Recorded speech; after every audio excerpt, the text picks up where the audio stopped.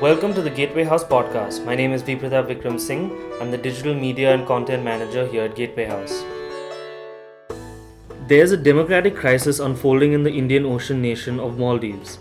In response to the country's Supreme Court decision to overrule the 2013 unlawful arrests and imprisonment of various members of the opposition, the president of the Maldives, Abdullah Yameen, has declared a 15-day emergency and arrested the Chief Justice. Today I am joined by Ambassador Neelam Deo, Director at Gateway House. Ambassador Dev, just to jump right in with my first two-part question, why has the Supreme Court decision come now, and why has it triggered such a heavy-handed response from President Yameen? So there is still a lot of discussion and analysis underway, but the Supreme Court a year ago had in fact declared that 12 members of the parliament, of the Majlis, were not eligible to be in the Majlis, and they had been accused of various kinds of crimes.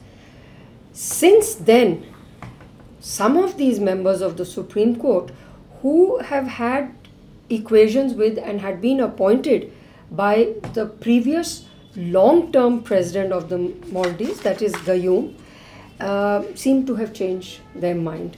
So this is certainly a constitutional crisis, and it is to be seen and should be understood as a problem in the democratization process. But it is not quite the textbook democracy that you would wish to see it as. So this decision has come now because in the meanwhile, former President Gayoom, who is the half-brother of the incumbent president of the Maldives, has changed his allegiance and moved towards the opposition, of which the most charismatic figure is Nasheed, who was ousted from the presidency by President Yameen, who is the incumbent president. So the decisions of the Supreme Court, both the decision to disqualify these members of parliament as well as now to change their decision, are I think can be questioned on both sides. But the response from President Yameen being so heavy-handed is to do with the fact that if all these members of parliament of the Majlis return to the Majlis, then he will become a minority immediately and could then become liable for impeachment or his government to be overturned. Ambassador Dev, the political response to this crisis has come from a large number of nations across the world. What is the role that the Maldives plays in geopolitics today? So Maldives, of course, is tiny islands. It's an archipelago. It has a small population, 400,000, and its importance comes out of its geopolitical location.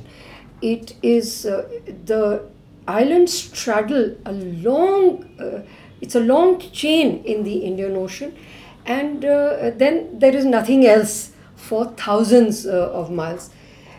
To the west also, apart from Sri Lanka, you have nothing until you reach either the west coast of Africa, the islands there, as well as Mozambique and the Arabian Gulf.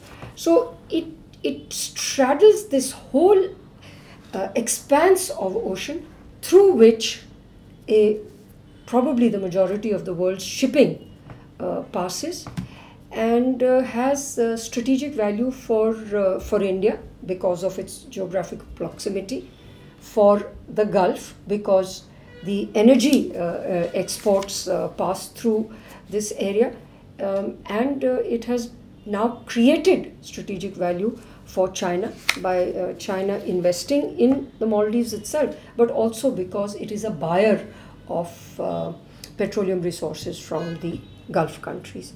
So the world has looked at this crisis, and there has been a quite strong response from countries like the United States, the UK, because of past links within the Commonwealth, to reject the undemocratic response of President Yamin, who has refused to implement the decision of the Supreme Court. Whereas he had actually implemented a much less defensible decision by the Supreme Court when they had disqualified all these same members of the Majlis. Now, there's a lot of discussion that's going on about what India should be doing. In 1988, through Operation Cactus, India prevented a coup in the Maldives. So today in 2018, what should India's response be to the current crisis? The whole situation has changed completely.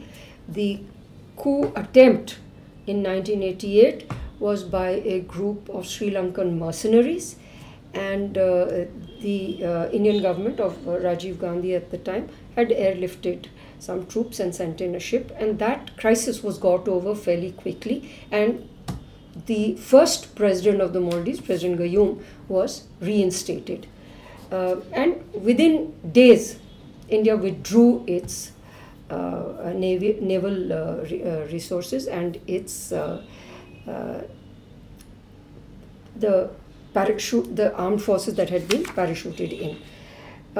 Today, you have a very different situation with something like 40 navies deployed in the region. They came in, including, like Chinese Navy, to deal with the problem of piracy emanating out of Somalia, which was affecting the flow of energy resources from the Gulf.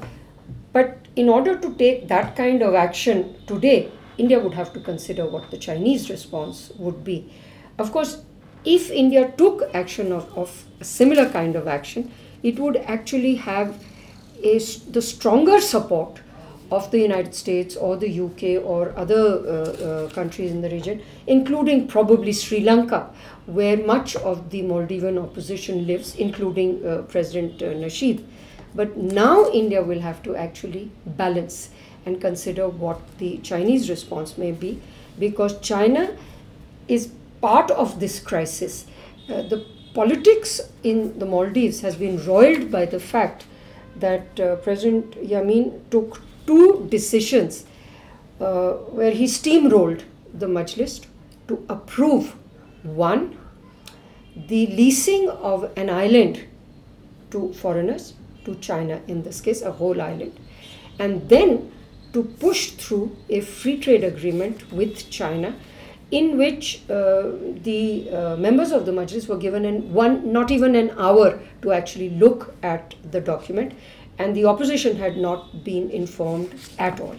Now, for India, for Maldives to agree to a free trade agreement with China has very serious consequences. It would be the same as if Nepal or Bhutan entered into a free trade agreement, because we have open borders with all three of these South Asian neighbors, and which means that anything they import from China could flow into India, as in fact quite a lot of things do flow in from Nepal.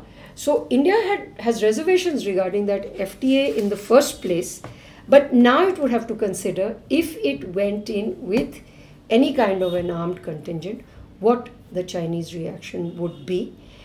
I don't think that either India or China would want to get into a fighting war over the Maldives, but it would be a serious consequence in that region. All right. Thank you, Ambassador Dev, for your valuable insights. For those listening, you can find more links to Gateway House content regarding the Maldives in the description below. I'm Vipada Vikram Singh, and you've been listening to the Gateway House podcast. Thank you.